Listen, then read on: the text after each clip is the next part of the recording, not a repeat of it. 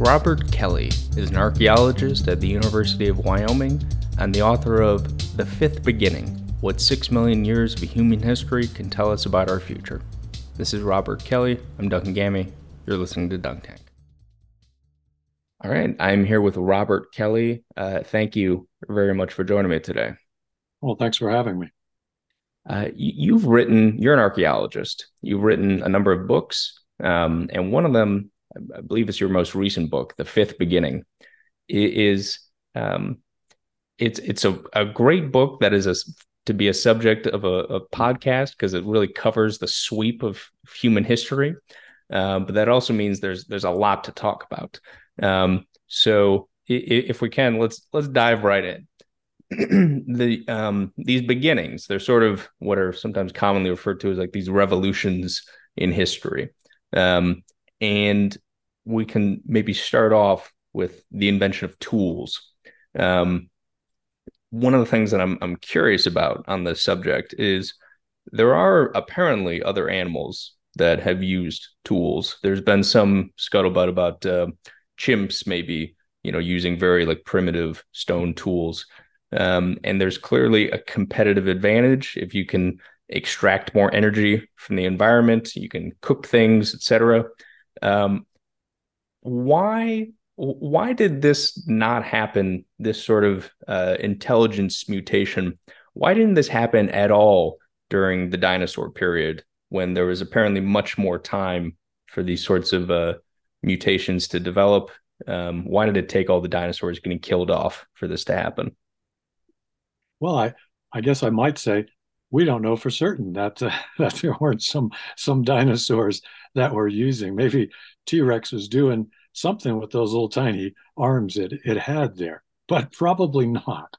So I really can't tell you why it didn't happen before it did happen, and we don't even know when um, the primate line started using tools.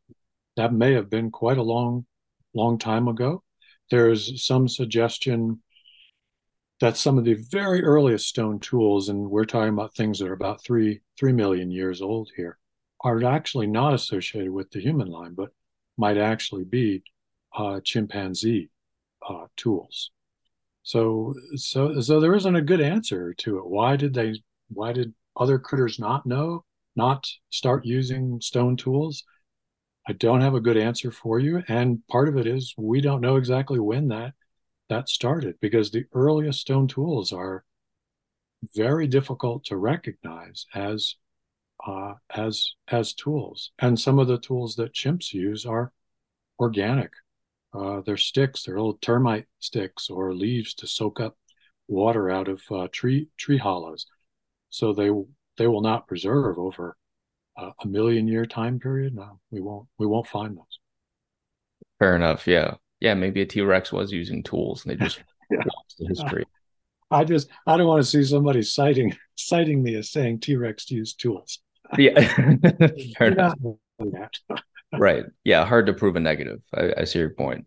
But this period, this very early period of hominids, is something that is kind of among certain parts of the population, kind of like almost romanticized, and felt as though this was a glorious past to which we will never return, and that modern life is just not suited for our biologies. Is this, were people back then, or is there any evidence that they could have been happier? I mean, I know it's a hard thing to look for in the archaeological record, but do you have any sense about the mental well-being of these kinds of people? And people look back on the human past, and up until the 1960s, most people would have looked back on that past as, oh, thank God that's over. We Right. never want to go back to that. And after the 1960s, when we started to recognize many ills of modern life, pollution, overcrowding, this is when we start having fears about overpopulating the planet, um, destroying our environment through acid rain and the pollution of rivers. I grew up next to the Housatonic River, which would sometimes run purple, sometimes catch fire. It was a world that people looked at and said, "My God, there has to be something better than this."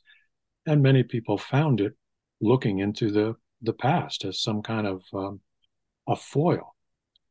There was probably things to admire about our ancient hunting and gathering past, and probably some things we would find greatly disturbing if we had to go back in time.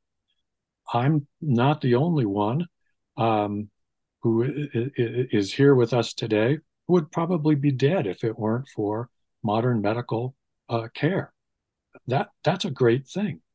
We live longer lives, and we live longer lives with fewer pains than hunting and gathering people's experienced in the past. At the same time, they lived in a beautiful natural environment that they often saw it as providing everything that they pretty much needed. They had very few wants, so they sort of had everything that they wanted. It was a very perfectly Zen lifestyle. Um, they uh, they tended not to be too worried about the future, not worried about politics because there weren't really wasn't politics. Right. Um, they didn't live under terribly crowded conditions, and if they had difficulties with their family or the other people that they were living with in their band, which was probably 20 to 25 people, they solved those problems by just moving.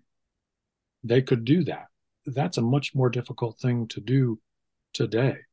Um, During the housing crisis of some years ago, people were stuck in houses that they couldn't afford to sell, and they couldn't afford to just leave them behind.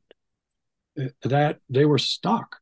Hunter gatherers are never stuck. They can just pack up and move, and they can pretty much make a living almost anywhere that they wanted to go.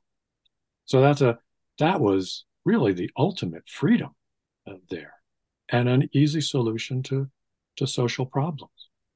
You just vote with your feet, move. So Yeah. there were things that were good and things that were probably not so good. Yeah, it's interesting that point that you just made about people being much more rooted today and staying in one spot and not having that same amount of flexibility. And yet at the same time, the rate of change, technological, social, cultural, has really picked up. And so just the fact that you have this freedom of movement is in some ways kind of conducive to like stagnation. Um, when you talk about the tribal politics or the politics of your band of people, um, what were like the leadership structures back then? Was there a singular, what they would call quote unquote alpha male, or how did that work? Um, the leadership structures in those societies were probably they weren't set in stone. There weren't there was not an office that people could move through the way that modern state societies have offices: president, prime minister, mayor. These are offices that exist independent of the person, and the rights and responsibilities of that office don't go with the person; they go with the office. So people move in and out of those offices. In the distant past, in hunting and gathering societies, the nature of a leader would very much be tied to the leader, um, the leader him or herself. So, and they led not so much by power, by coercion. They couldn't really do that. They led really by example, by trying to encourage people, cajole people, convince them. They would usually have been people who would have been good with language, and they were probably people who were fairly competent at what they did. So if there was one man who's a very good hunter and the other men followed him, did what he suggested doing, it wasn't because he was going to coerce them into it. It was because it was probably in those guys' best interest to do what he was suggesting because he had a proven track record. If someone tried to use that position to coerce others, people would probably just leave him. He'd get up one morning and everyone would be gone. Wow. And that was just, and there's actually ethnographic instances of this, of anybody who considered, if they considered you to be kind of a predatory leader, they would just walk away from you. That's how they solved social problems. Just walk away because they didn't really need you. They could make their lives perfectly well someplace else without you. What would happen to those abandoned leaders? Well, um, they might be left on their own with maybe with their family or a couple of people who felt, we can't leave the guy. You know, um, he may eventually come back with his tail tucked between his legs and probably be readmitted, you know, appropriately admonished, and doesn't do that again. Yeah. There's accounts in ethnographies of that happening among, you know, living hunting and gatherers of the past century. You also mentioned in there someone who's sort of like an effective leader, although not set in stone in an office, as you said, him or herself. There's kind of a perception that the further back in time, the more socially backwards people were. Were women in charge of things, in these sorts of societies? The in those nomadic hunting and gathering societies, men and women had much more equal avenues to prestige and equal avenues to authority. They might do it through different avenues. A man is almost certainly going to do it most commonly through hunting prowess. He could also become a shaman and adopt the capacity to talk with the dead, talk with the supernatural world. Um, Women could also do that. Women may also have avenues to positions of authority and prestige through their ability to use the plant world, both for food, but also for medicine, clothing, maybe other sorts of tools, um, so that they could each acquire positions of authority and prestige, not necessarily coercive power, um, maybe soft power by virtue of what they knew, uh, but they might have acquired those through different avenues. I see. And you talk about these shamans, or I've always said shaman. I don't know if there's a real pronunciation. Shaman. Okay. Yep. Um, what were these figures like? I mean, I guess there wasn't a real sort of set in stone priesthood at this time. And how you look at things like the Oracle of Delphi, and they talk about these sort of weird vapors in the air, and it sounds a lot like they're literally intoxicated on some kind of whatever substance. How were people getting their sort of spiritual connection in this time? Were they, purely just out of belief? Were they getting high on something? Or did they do chants, or what was that like? Their shamans can go into a trance-like state that can be induced through a number of different ways. Um, if people discovered that there were certain plants they could ingest that would do it, mushrooms, for example, um, that were available in some environments, not all. Um, the folks in southern Africa, like the Jukwazi, also known as the Kung folks, they would do it by dancing, by just this dance that would go on for hours and hours and hours, and it would put them into a trance-like state. Here in North America, the indigenous folks would often um, go on a vision quest that usually entailed um, going up on top of a mountain, lying down, and just staying there for several days without food or water. And if you do that for without food or water for several days, you'll start to hallucinate. And Mhm. their it was their interpretation of the visions that they had during this time that really mattered to them. Those visions, however they were acquired, was them connecting with some other world, with a supernatural world, perhaps with the dead, perhaps with forest spirits, with some other level of existence. And then they would come back and usually talk with some older person who had already been through all of this to try and understand what did this vision all mean. Yeah. And it's most likely that some of the rock art that we see around the world, like the best known is the rock art that's deep inside European caves that was done anywhere from 10 to 30,000 years ago. This is probably somebody repeating what they saw Mhm.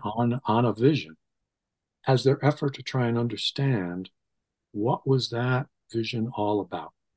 Right. Yeah, that must have been so wild before any notion of science or, modern understanding to have these hallucinations. You would probably have to, the most reasonable conclusion would be to say that this really was some otherworldly experience.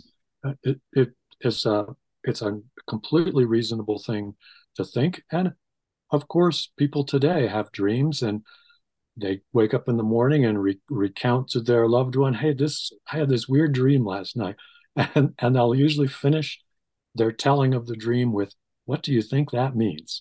Right. Yeah, yeah, yeah.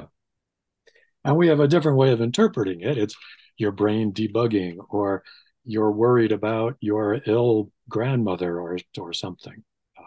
But we offer ways to explain it as well. Totally. Yeah, there's just the need to explain and whatever feels most reasonable, you Yeah, know. yeah. The I want to ask again on this subject of people having this sort of romanticized view of the past, because you bring this up very early on in the book, The Fifth Beginning, Mm. where I think the guy's name is like Otzi. I might be Well, pronouncing it. Yeah, and let's see. this, Yeah, this guy found in the Alps yeah, where um, the general conclusion is that he comes from this sort of period of time and he was murdered, probably by someone he knew. yeah. Um, That's what I think. That's what I think. okay, can you explain who this guy was, why you think he was murdered?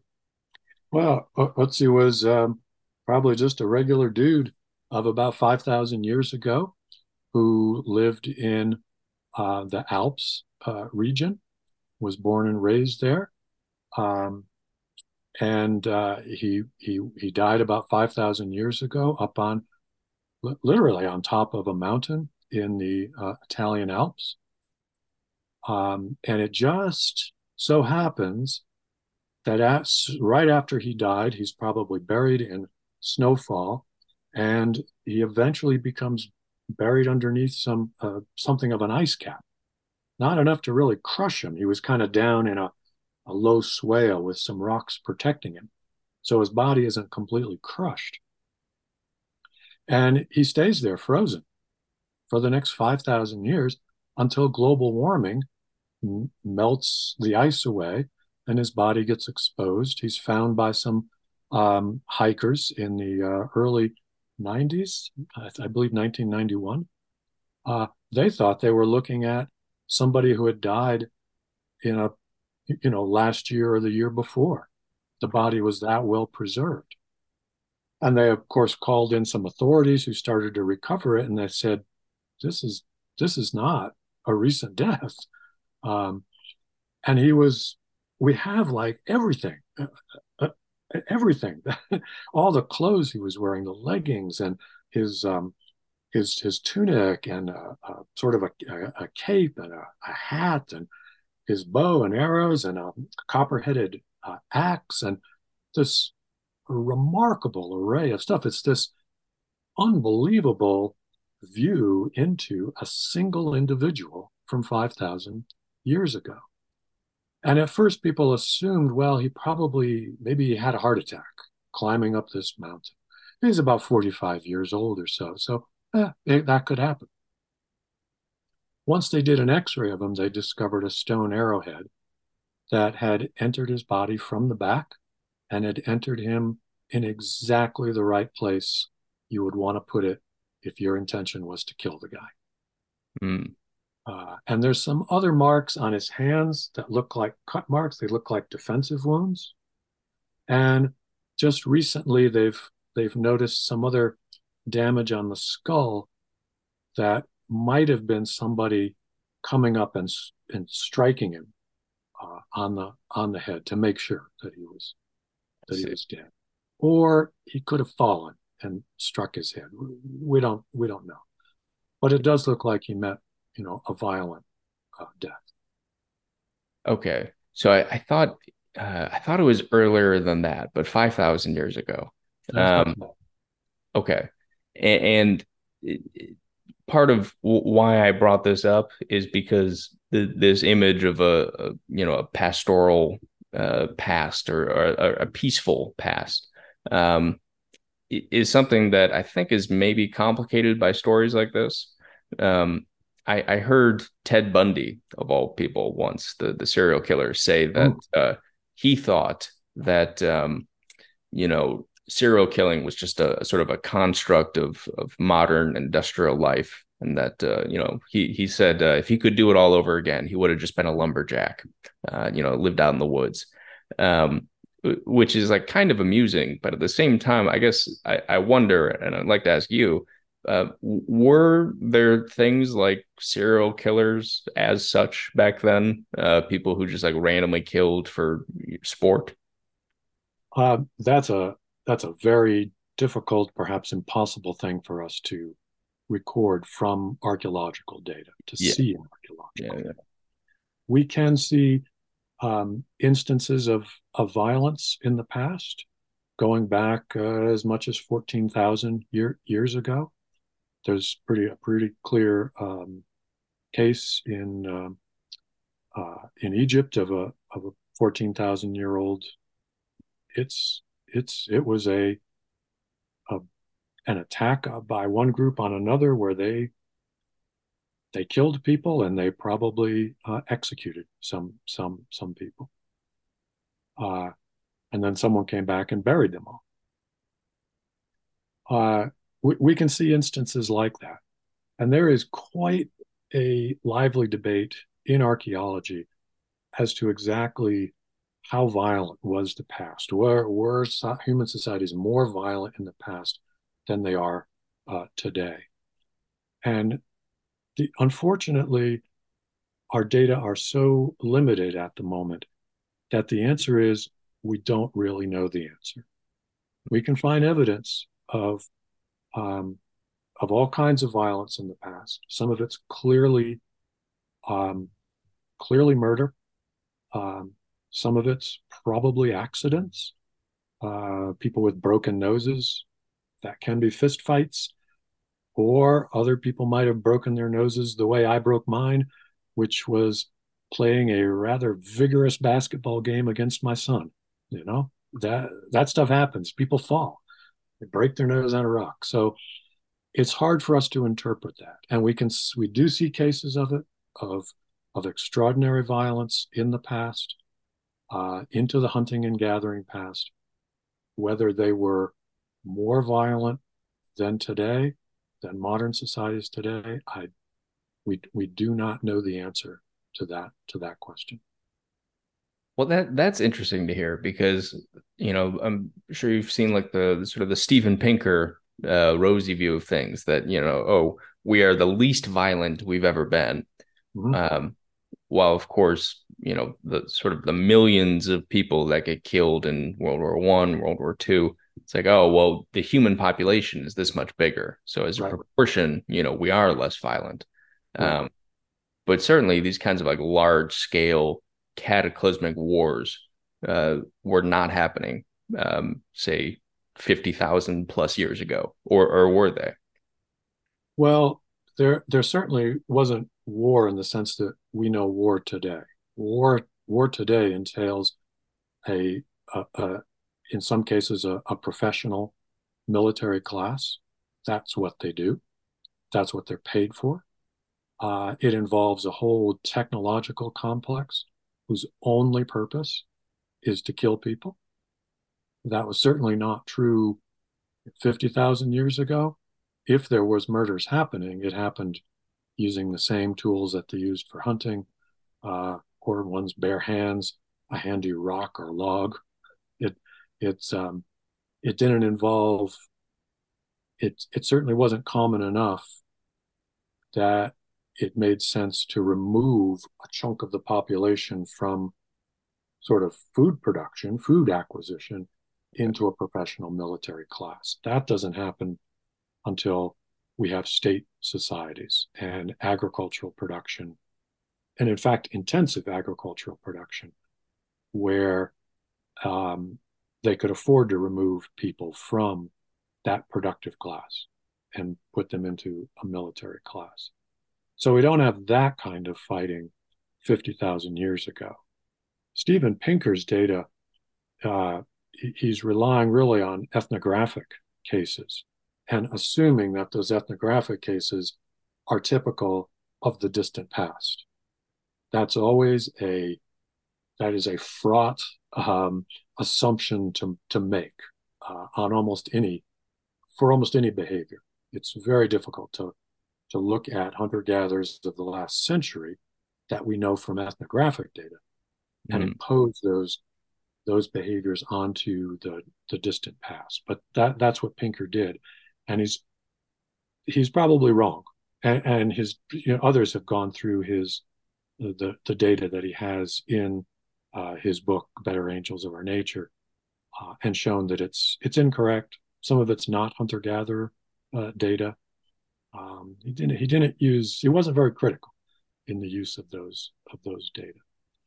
He's probably more right when you start looking at medieval times to the present, that the level of violence has probably gone down over time.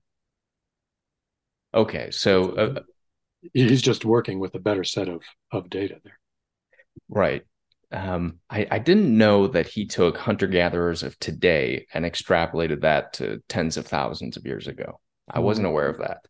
I think he might have some archaeological cases in there, but at the time he wrote the book, we didn't have very many, and the archaeological data has since been gone through, in part because of his book. Archaeologists went through the existing data from the world, and it's extremely difficult to use. You can cherry pick whatever you want and come up with the story you want. But there's been recently a very nice study looking at both the ethnographic and the archaeological data by some outsiders. These are people who have no dog in this fight. Right. And their answer is, boy, these data are really difficult to draw any conclusion from. Go ahead. My answer to it is, if you're asked the question, were people more violent in the past than today? Yeah. And you're expecting to get a yes or no answer. That's the wrong expectation. In the past, there were times when people were very violent and times when they were not. We can see this in archaeological data. So the question isn't, were they more violent in the past? The question is really, under what conditions did they see violence as a logical response?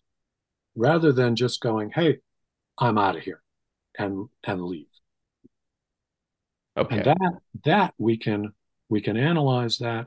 And when we analyze that, it really looks like when population densities are high and environmental productivity takes a dip, that's when you get violence.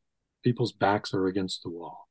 Fighting is a logical response, but it's only a logical response as the last resort. When population density is high and environmental production goes down. Yeah, So basically, the equivalent of a recession or depression or something. sure. Okay. Yes. But that, It's yeah, very similar. Yeah. but that wouldn't be calling it a recession or depression. That wouldn't really adequately describe what you're talking about in terms of environmental production. It wouldn't, because recessions, depressions are, those are really only used with monetary economies, Yeah. and they're, well, I personally find them quite mysterious how they arise, because you can Yeah. have sort of, yeah, there's plenty of food out there, but Right. somehow the price of it has gone up so much that people can't afford to get access to it because they don't have enough money for it. Okay. So It's sort of like wheat out of Ukraine. I mean, it drives the prices up because wheat becomes rare. Because why? We're not producing it? No, we're producing the wheat. We just can't get it out of one of the major wheat producing regions of the world.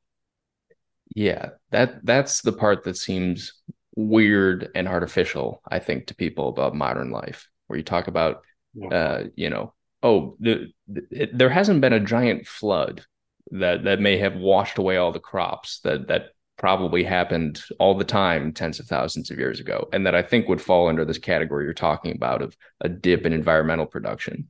It's yeah, we have all the resources here. We have plenty of work to be done, plenty of people who want to do the work, and somehow these components are not fitting together adequately. There's some sort of glitch in the system.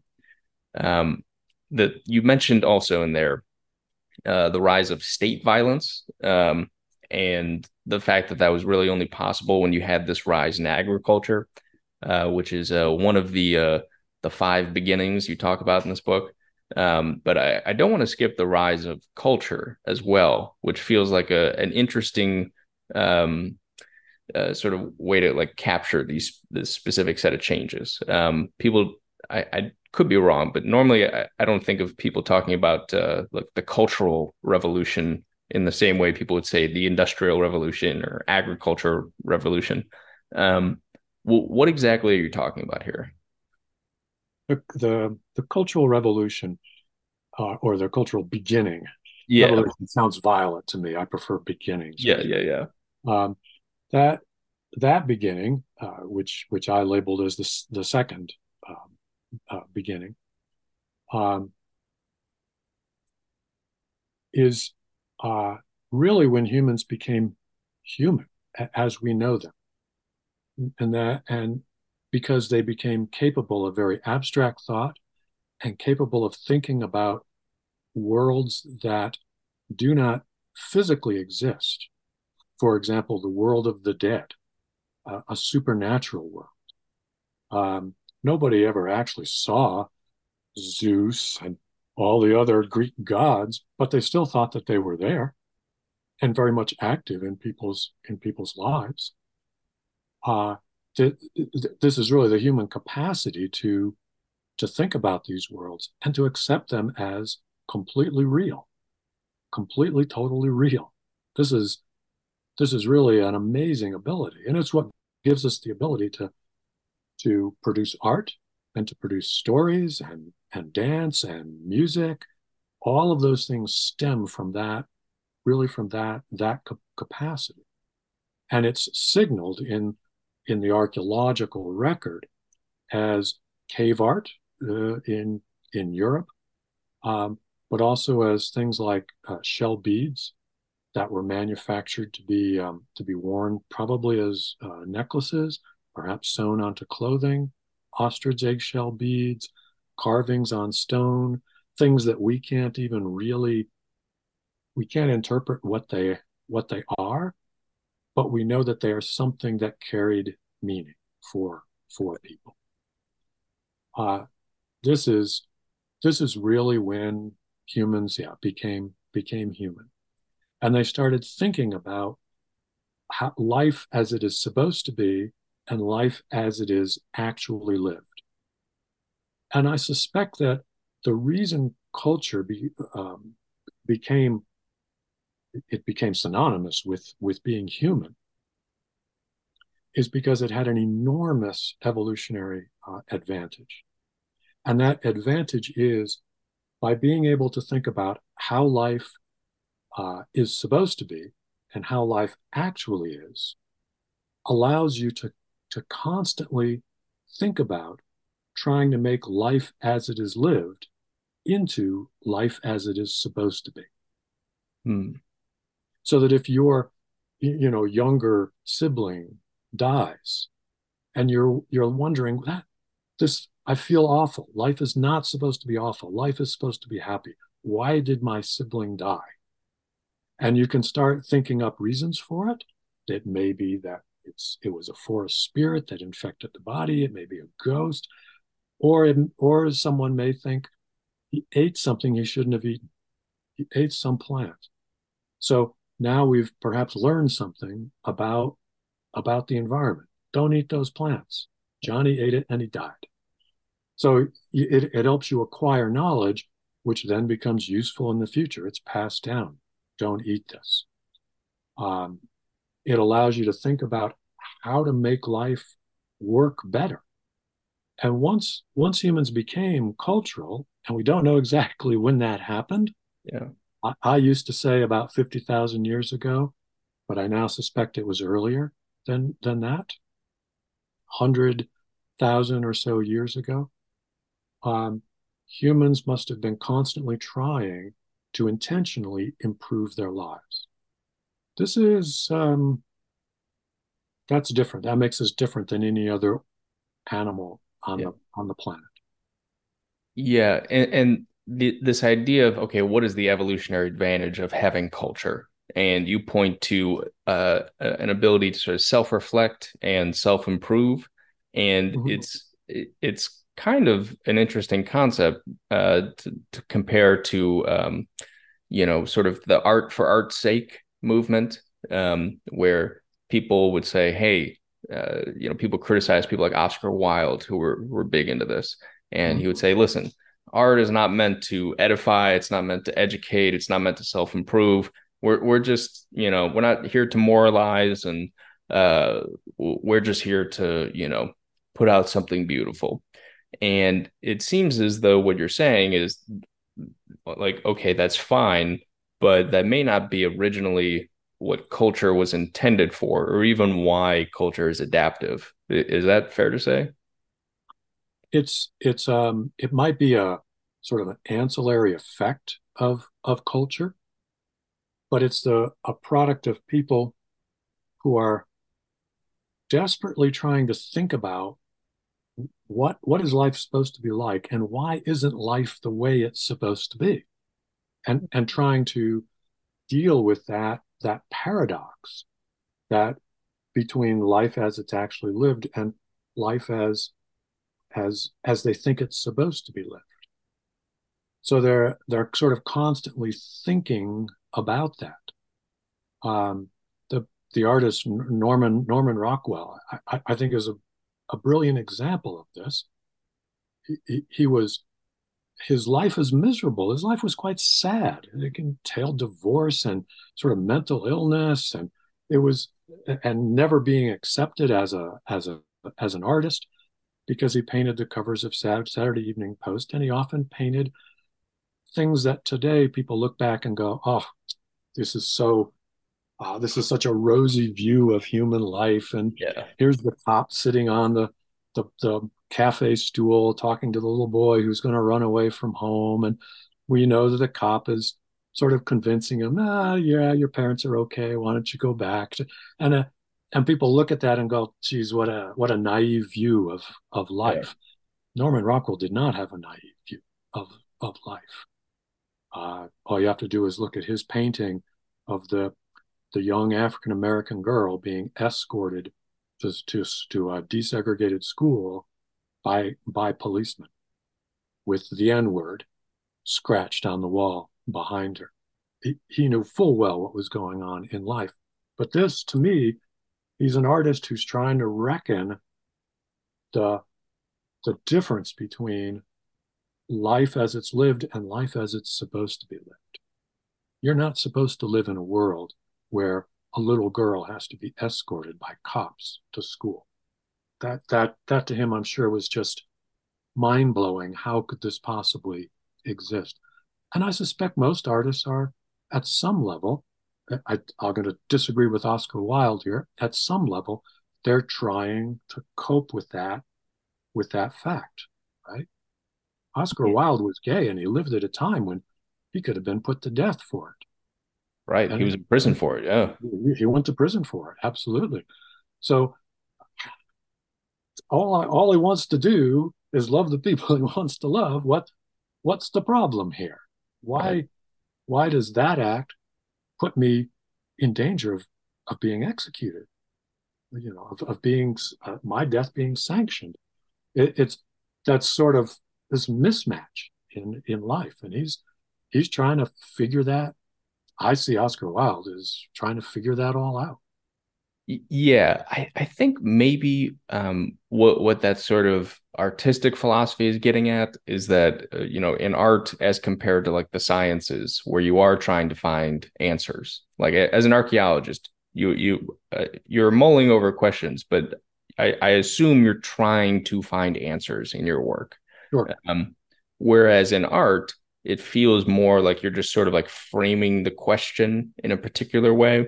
Mm-hmm. And I maybe that's why we feel when we see something like a Norman Rockwell, or art that is particularly preachy and heavy-handed, even if we agree with the message, it's like this isn't really what I'm here for. Um, and maybe there's an adaptive advantage to that in terms of just saying like, okay, we're going to give you a question to mull over and give you a question that's like particularly thought-provoking. Um, but I don't know. It all depends on its context. It all depends on the context. You listen to Beethoven's music, Yeah, and and we think, oh, this is just it's just classical music. It's I want to listen to something else, right? It's for some people it doesn't speak to them, and yeah. they don't know that my piano teacher told me if Beethoven had been alive today, this was the 1970s, uh, he said Beethoven would be writing rock music, not classical music. He'd be Totally. writing rock music. That was the equivalent. That's what his music was considered rock and roll of his day. It was that sort of out there. It was renegade stuff, Yeah. Um, and yet some of those artists, you know, many of those classical musicians, they thought God was speaking through them. And so it's why Salieri couldn't stand Mozart, because Mozart was a pretty profane, obscene guy. Yeah. And yet he wrote this music that was, I mean, it's the voice of God, is what people listen to it, and that's what they thought they were listening to. Right. Nobody thinks that really about the Beatles or the Rolling Stones, but Yeah. No. I'm dating myself there. Yeah. So, No. I Beatles and Rolling Stones still relevant. The when you mentioned earlier in there, placing the development of culture something like 100,000 years ago. Um, there was an event you talk about in the book that I find just fascinating, where I think it's like the Mount Toba explosion. oh Um, yeah. yeah, where it's like humans were almost totally wiped out. What happened there? Mount Toba is in Southeast Asia, Indonesia. It blew off about 75,000 years ago. It was, as near as we can tell, probably the biggest volcanic eruption in a long, long time. I forget exactly how long.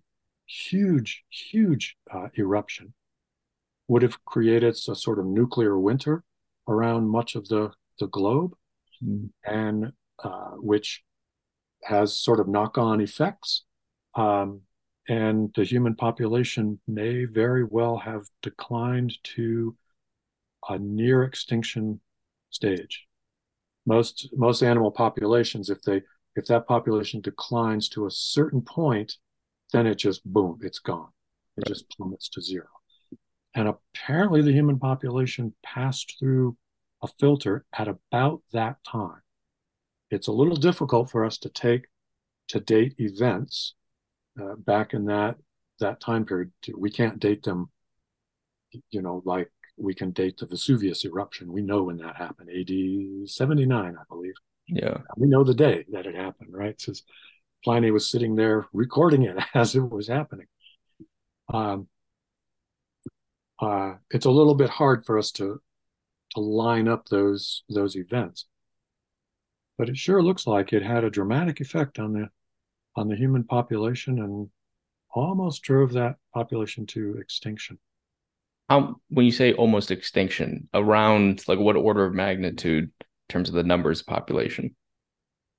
I have seen an estimate as low as 10,000. Wow. So you got about 5,000 men, 5,000 women. That's that is that's dang few people to repopulate the earth. And how spread out geographically were these people? Well, you had primarily in Africa. There is at 75,000, there would have been a Neanderthal population in Europe, which um, most people regard as a subspecies, Homo sapiens neanderthalensis, Yeah. because we definitely, when I say we, I mean Homo sapiens sapiens, when they moved into Europe at about 40,000 years ago, 45,000 years ago, they definitely interbred with Neanderthals. Mm. Anyone of European descent has a couple of small percentage of Neanderthal genes in their bodies. So, And yeah, go ahead. it's there were also people, the Denisovans, who were similar to Neanderthals, but not quite the same. We don't know much about them. They're over in Asia, and our ability to estimate how heavily impacted they were by that eruption is harder to say. We don't have enough research in that part of the world at that time period to say. Okay.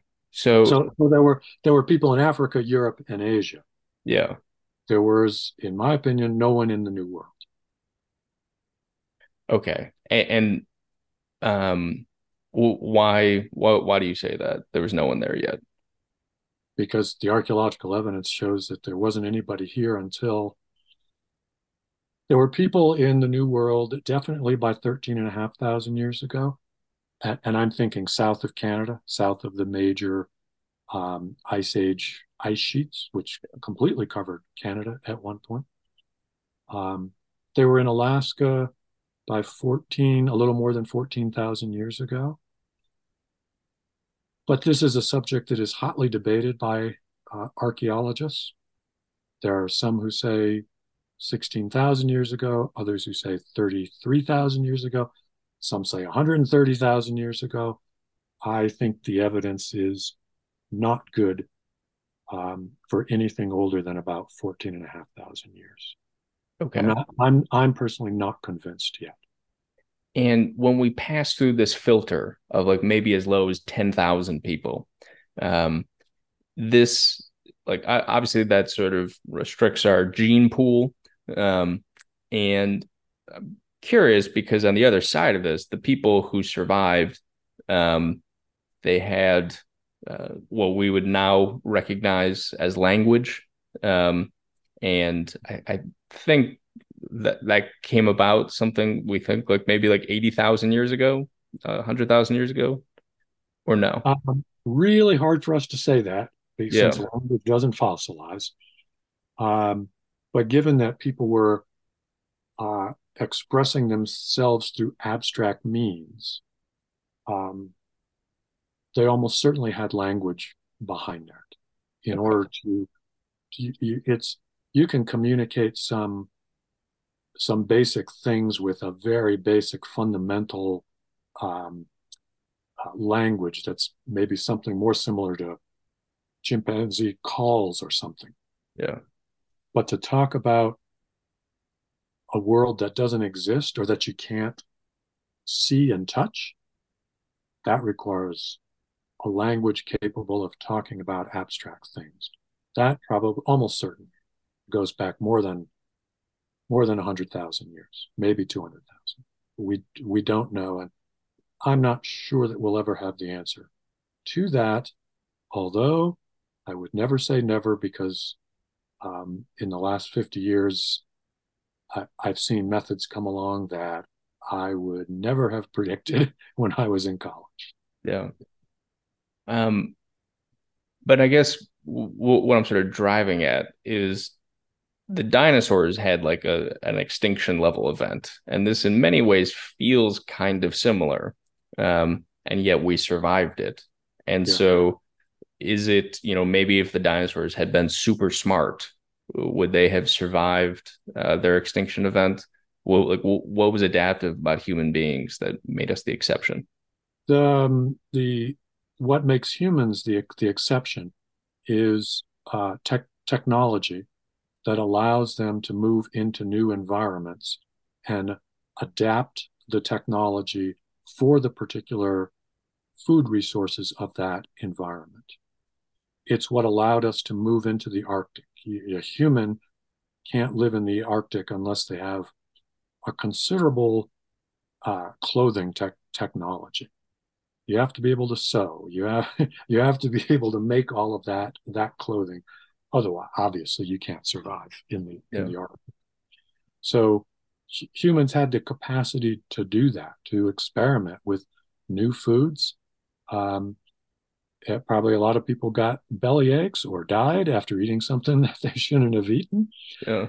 Um, but we have the capacity to do that.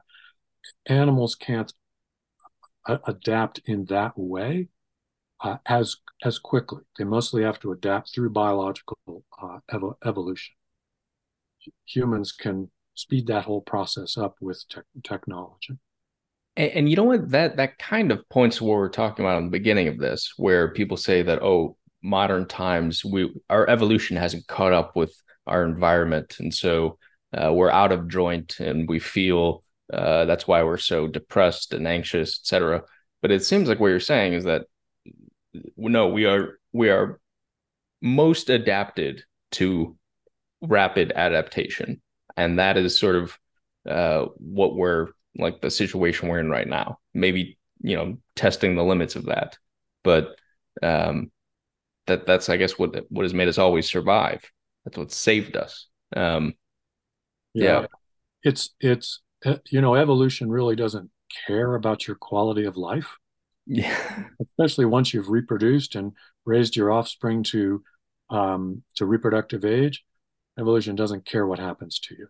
That's yeah, why things like the all the old age diseases, things like cancer, haven't been removed. Evolution hasn't removed those because most of that happens after you're sort of done with what you're supposed to do as far as evolution is concerned, which is reproduce. Um, so the evolution doesn't really care about the quality of life. We care about the quality of our lives. Is the quality of our life better or worse than it was when we were hunter gatherers? We're kind of going back to what you started with. Um, it's very hard for us to say. Would hunter gatherers were they completely satisfied with their lives? I'm going to bet no. That's what sort of drives change over time. Um, are we biologically ill-equipped for the world that we live in today? I think sociology and psychological experiments have shown this to be true. We really don't do well in extremely crowded environments. We don't do well in crowded environments that have no access to nature. We know all these things. Whether we have to go back and um, uh, understand that they're derived from our distant past, I don't know if that's so important. right. We can tell today that people don't like living in crowded apartment blocks with no sort of way to escape all the noise and just other people bearing down upon you. That's common across humanity. They all need some place to get away and reflect. So Yeah. we know this, and we have the capacity to develop um, the places where we live to reflect that. We just the the powers that be have not seen fit to do that. The powers that be, Yeah, that kind of um when you talk about and I do want to get agriculture in here, because and that's kind of a good segue because the sort of basic story that I've been told is that the real social stratification was able to happen once we had agriculture, because then you had surplus food, and okay, what do you do with this surplus? We're going to divide it up evenly. No, there's going to be a noble class, a priestly class. Is that roughly how things happened, or is that too simple to be explanatory? it's roughly how things happened. I mean, in hunting and gathering societies, we do see some construction of surplus. Um, it's usually not massive surplus. It's usually enough for the lean season, and then there's nothing left. So you store up enough food for the winter, and come spring, everyone's really pretty desperate to get out and start exploiting the early spring plants and get to the animals and so on. Um, so uh, the construction of a hierarchy is made possible by surplus because you're going to remove some people from the food production realm, and uh, those people then have to come up with some explanation for why they're not out in the fields working. And Right. that explanation is where we start seeing the development of ideas about different classes of people. So ancient Egyptian pharaohs would explain the fact that they live in a palace. You work for me. I don't work for you. You build my tomb. I don't build your tomb because I'm descended from Ra. I'm descended from the sun god. Are you? No, you're not. Because if you were, you'd be living here instead of me. It's a nice circular Right. reason. Right. But that was their explanation for it. I'm of a different order of human than you. It's also what allows slavery to happen. You're not really human. You're not really human. Basically, is what it comes down to, is us imposing these abstract category. These people are human. These people are not. These Right. people are worthy of what they get. These people are worthy of all that they don't have. They're not worthy to get more than that. And that can happen in any way possible. You and I see no difference between the English and the Irish. But when the English took over Ireland 1,000 years ago, they saw them as little better than animals. Right. And yet you and I would look at the Irish and the English and go, there's no difference. And there isn't. But the English saw an enormous difference. It's the part that's fascinating about that is that whenever these sort of king, like in Egypt, this sort of nobility took power, I would love to have seen, okay, how did that actually start? Because when people have this story that they tell themselves about why they're in power, I can imagine that if you're a few generations in and you can't see how it began, you can sort of believe your own hype. And a lot of them probably did believe, oh, Oh, absolutely. but it's like, okay, the first people to do that, to snatch up some grain and say, hey, I'm a descendant of God, leave me alone. Like, were they just total shysters? Or like, how did you know what I mean? They were probably trying to protect their advantage because they're living in a world where it's the option of simply moving away is not really an option. Yeah.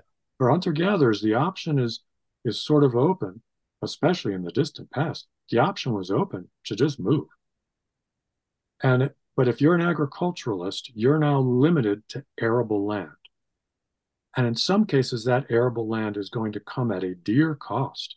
You're going to have to remove the forest to get to the arable land under the forest. Yeah. You might have to irrigate property to make your piece of land produce anything at all. So there's this enormous amount of effort that can go into that piece of land. And moving, since agriculture appears when human population is increasing, it's highly likely that the next piece of arable land, which is not right next door to you, but is probably over in the next river valley, that's already occupied by somebody. So if you want it, it's the cost is you're going to have to displace the people who are there. So suddenly you have a distinct need to protect what is yours. Right. Yeah. And it's the fact that there are two things that occurred to me as you were saying that. One, this mobility and now you can't just leave and go to the next sort of nice spot to hang out at when things aren't going well. You're rooted. And there's this kind of societal, maybe you could call it sociopathy, where you have people at the top really just sort of, you could say, stealing from the rest of their society, or at least holding a firm grip. And nowadays, what sort of characterizes like a sociopath is like the guy who comes into town, causes a bunch of mayhem, and then leaves and is not responsible to the broader society, just doesn't have any attachment to anyone in any place, and sort of flutters about causing problems wherever they go. It's just, I don't quite know what to do with that thought, but it's just an interesting contrast in how you talked about people moving about, and there's this sort of Zen-like attitude of wherever we go, it provides for us. And then, being rooted sort of breaks that Zen. And that's when you can start getting things like who owns what territory, maybe borders can start appearing, things like that. Yeah.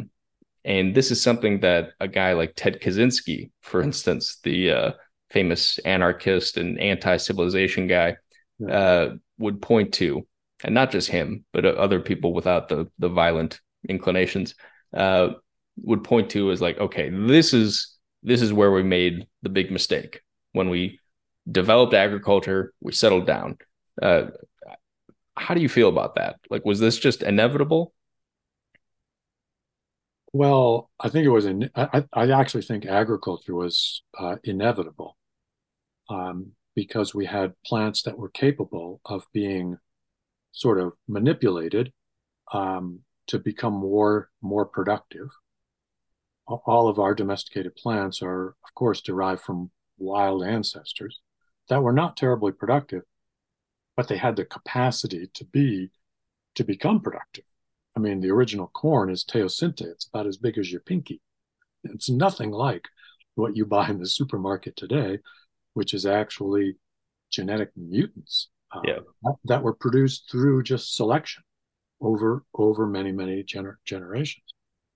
So I think it's inevitable that this would happen. And that's going to happen as long as you have a human population that's growing in size. And it's growing in size because it's clever. It's found ways to sort of cheat nature. And no, I'm not going to die because the winter was hard. I stored all my food and it's all dried and it's made into pemmican, or it's all been crushed and turned into flour. So what should have been a horrific event is not a horrific event. So human population was destined to grow once we had technology and culture and the capacity to pass information on through the generations. So I think it was inevitable. I mean, one could have predicted it if you could have gone back 100,000 years. And humans are just doing what humans do, which is trying to ensure their future and their well-being. And in one case, that means moving.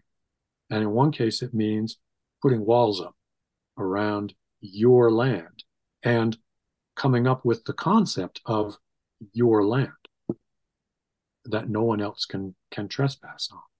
And coming up with the idea that if you do trespass on it, I can legitimately kill you and not be punished for it, right? Society says, oh, he was stealing your food. Yeah, okay. What are you gonna? It's his fault. Uh, so there's all these sorts of things that have to fall into place that we think are natural, but that in fact are complete cultural constructions. Hmm. The first people to do it were probably ah, I don't know if I'd go so far as to say they were sociopaths, but they were people who were completely okay with I'm okay, my neighbor's starving. Well, too bad. Right. You and I and most other people couldn't do that. We would take the hit and we would cut down what we eat so that our neighbor can get by too. But there are other people who would not care. Okay. On that point, um, something I remember hearing about the sort of Chinese Communist Revolution was that at the time there were a ton of different like sort of revolutionary groups, and one of them was the anarchists. And the anarchists actually had like a lot of sway, a lot of support, and yet they didn't, because they were anarchists, they didn't develop an army, and so the communists sort of just like crushed them. And I'm curious if there's something kind of similar to what happened here, because when we talk about all these agricultural civilizations, as far as I'm aware, none of them developed in a way where people were just chill, sharing with each other. They didn't have this social stratification. And so maybe if there's like a 10% element of the population that is willing to sort of compete and backstab and dominate, maybe they Yeah. just run roughshod over the rest. That's probably true. And if one looks at world leaders today, it's so often the case you say to yourself, this is the last person who ought to be in charge Yeah. of a large nation, right? How did this person get to be in charge? Um, so there's an interplay here between what happens in society and human psychology. And there's variation among humans in terms of their psychology, from Mother Teresa to, you know, Ted Kaczynski, right? These are two very different approaches to really the same problems of life. Yes. So, so humans run that whole gamut. Why? I can't really tell you. Maybe there's something in their childhoods that sent one down this path and one down this path. All I know is that that range exists in humanity, and Mother Teresa would never be um, the leader of a country. It wouldn't happen. Yeah. I don't think. Unfortunately. Um, so many of these early states, most of them are expansionist. They're not happy with just holding, Greece. Alexander has to push all the way into Persia, right? The Romans were not happy with just Rome. They're going to push out up to, well, almost Scotland, build Hadrian's Wall, and push out across much of Europe, much of Northern Africa. They're constantly expanding. One of the reasons they're expanding is that the person at the top has to be handing out sort of goodies to all the people underneath him. Yeah. And if he's not keeping them happy, that's he runs the risk of one of them trying to overthrow him. And history is full of this, full of this.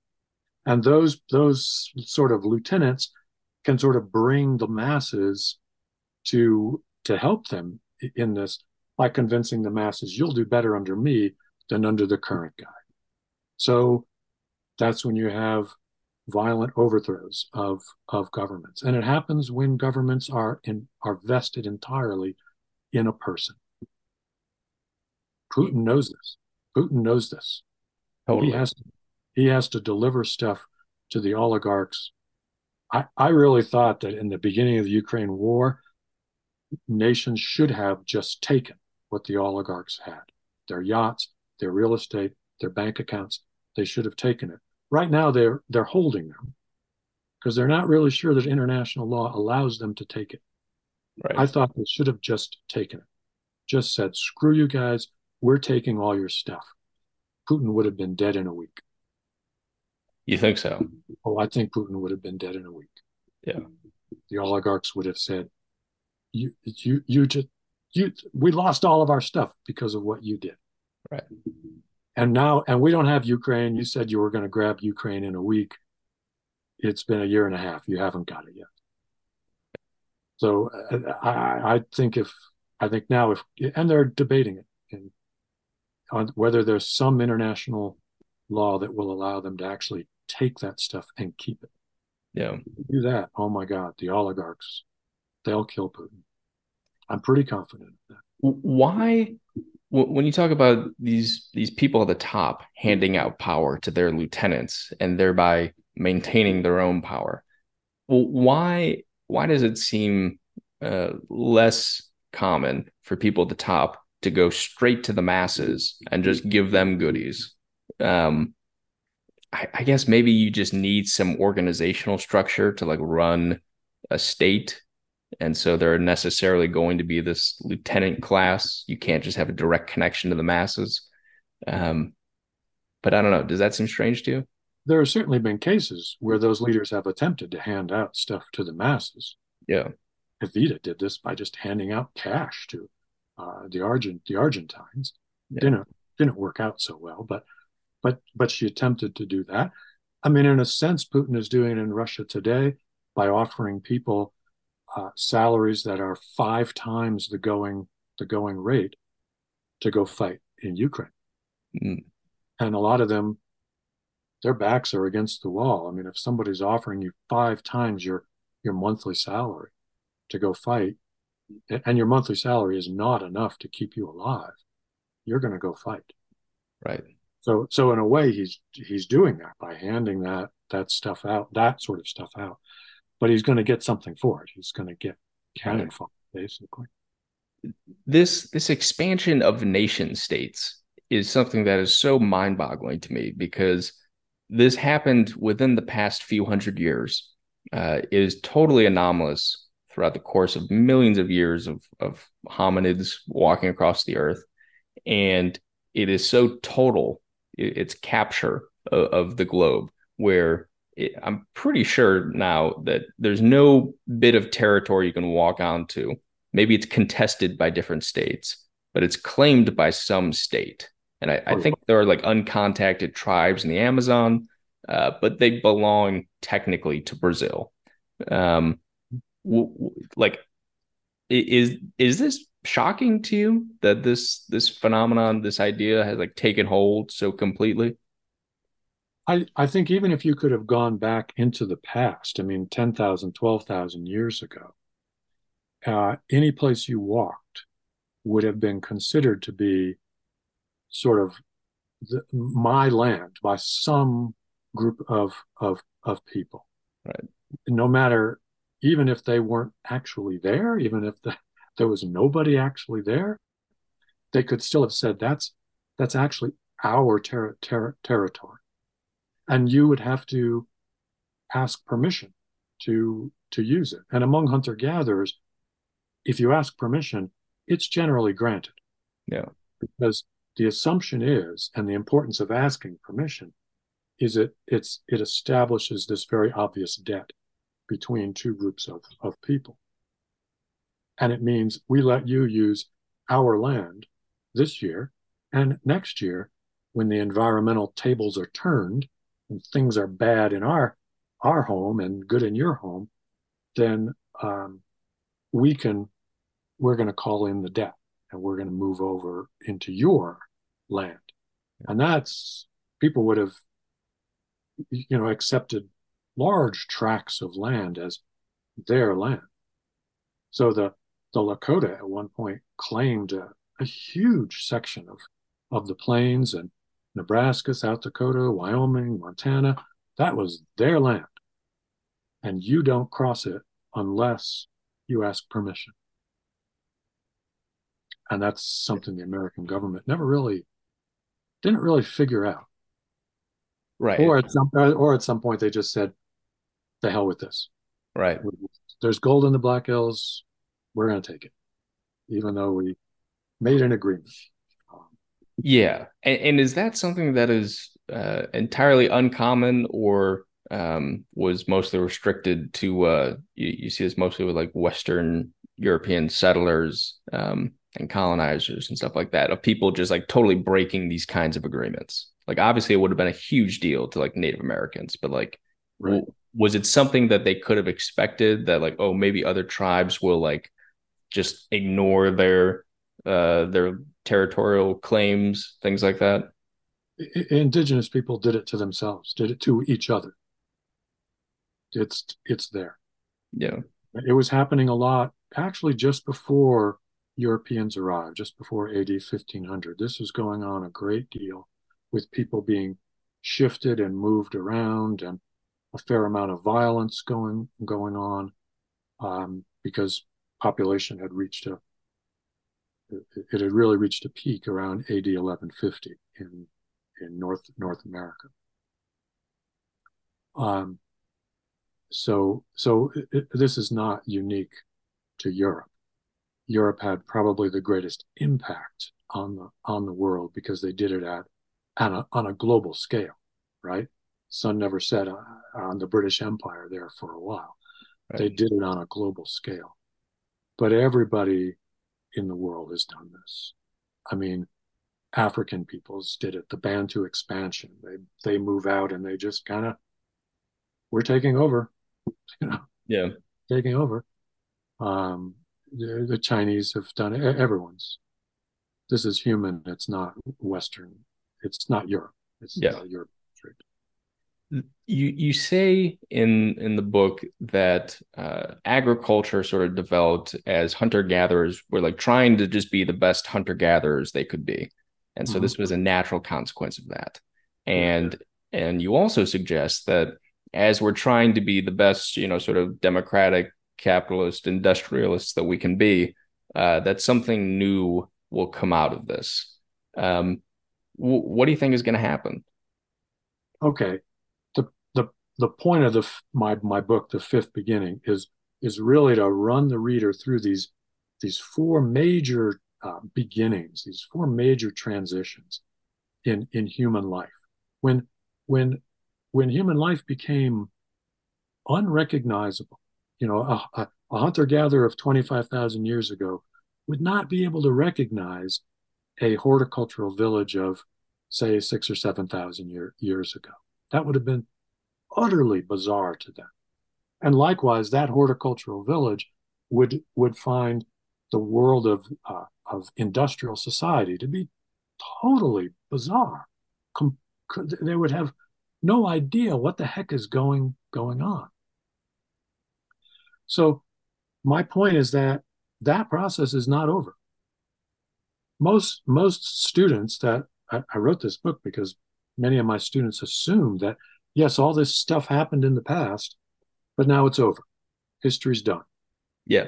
What we have now is what's going to continue on forever. No, the lesson of the past is that we'll make some other major transition in the future. We'll become something completely different and probably unrecognizable to someone who lived in the 20th, 19th or 20th centuries. And that process is ongoing now and really started about AD 1500, which is the beginning of the whole process of globalization. So, what are we going to become? Yeah.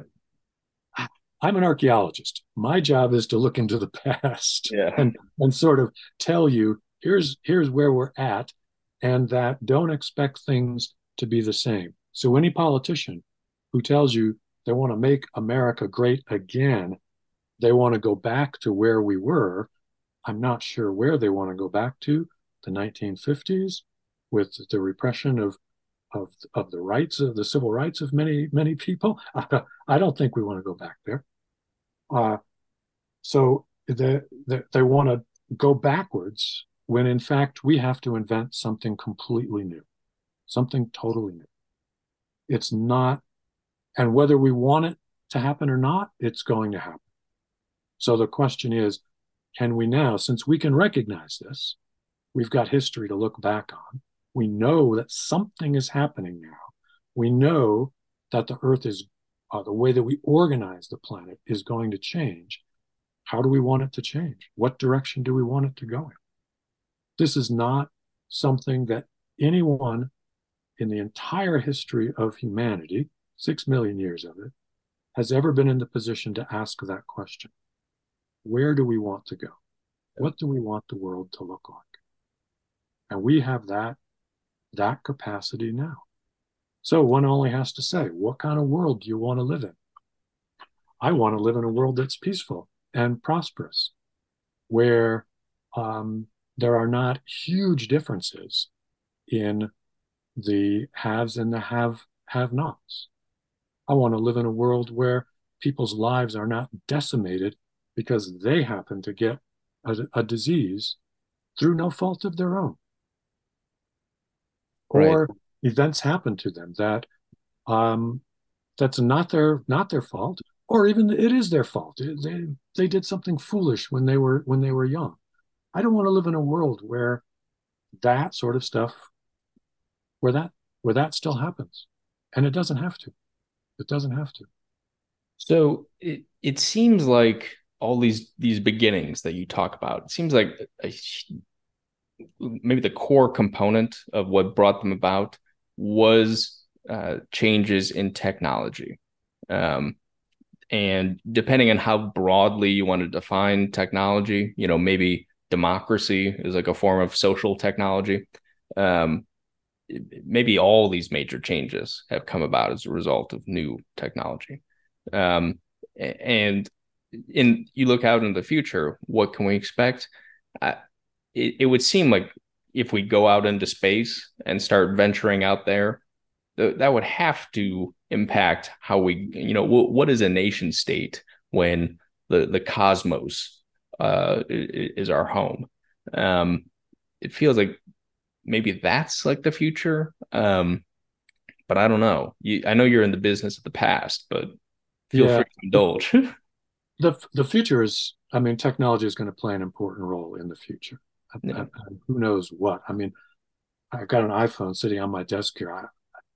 I mean, even 20 years ago, I would never have guessed that I would have all the world's knowledge. It's sitting right here on my desk. yeah, So technology is certainly going to play a role, and we've got to think about how we're going to use that technology. We see this discussion now with the use of artificial intelligence, which we've got to think seriously about that. We actually ought to think seriously about cell phones also. They should not be in the hands of young children, because there's lots of great stuff. There's also lots of terrible stuff that totally. don't want them having access to. So technology is going to play a role, but more important than technology, and that most people think when they think about the future, all they think about is flying cars and stuff, right? Yeah, Really, the future that we have to think about is organization. How are we going to organize the planet? And um, that's actually not something new, because when the United States was formed and they decided to create a democracy, that really didn't exist anyplace else in the world. And people had a hard time envisioning what could that be like. There were some people who wanted to make George Washington king because they couldn't imagine any other structure. yeah, Of course, you have a king. That's the way these things go, right? But no, they were going to create an office of president that people would move in and out of, that would contain certain powers and authority, but those didn't continue once you left the office.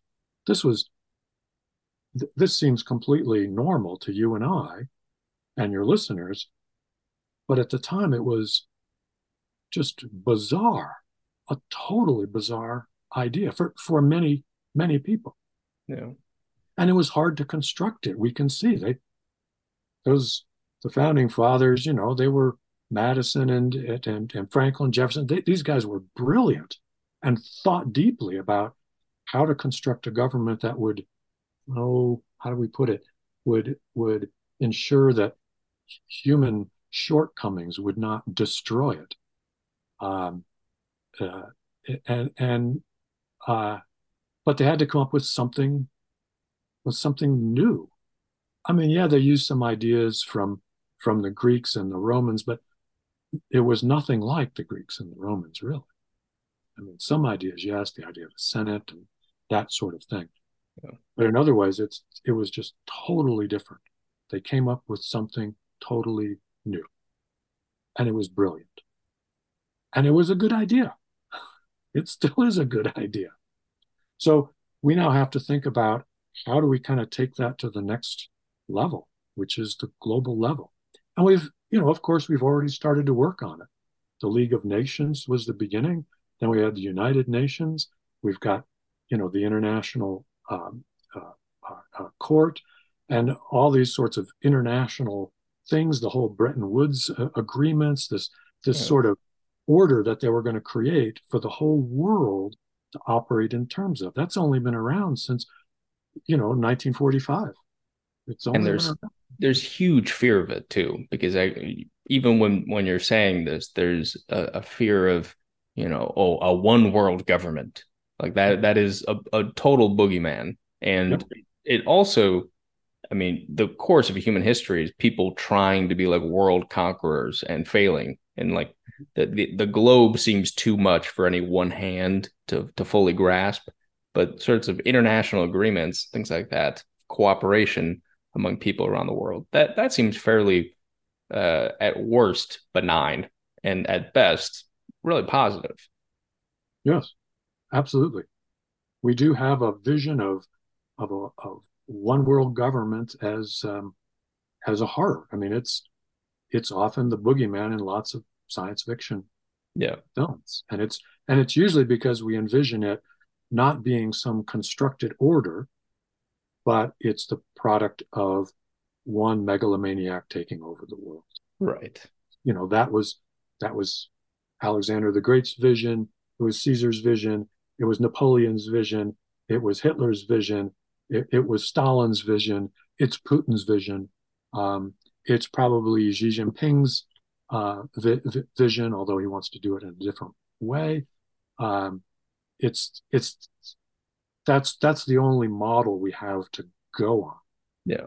We can construct something completely different. It's not impossible. Robert Kelly, I think that is a fantastic note to end it on. We went well over an hour, but in the best way possible. Really enjoyed this conversation. The book is The Fifth Beginning.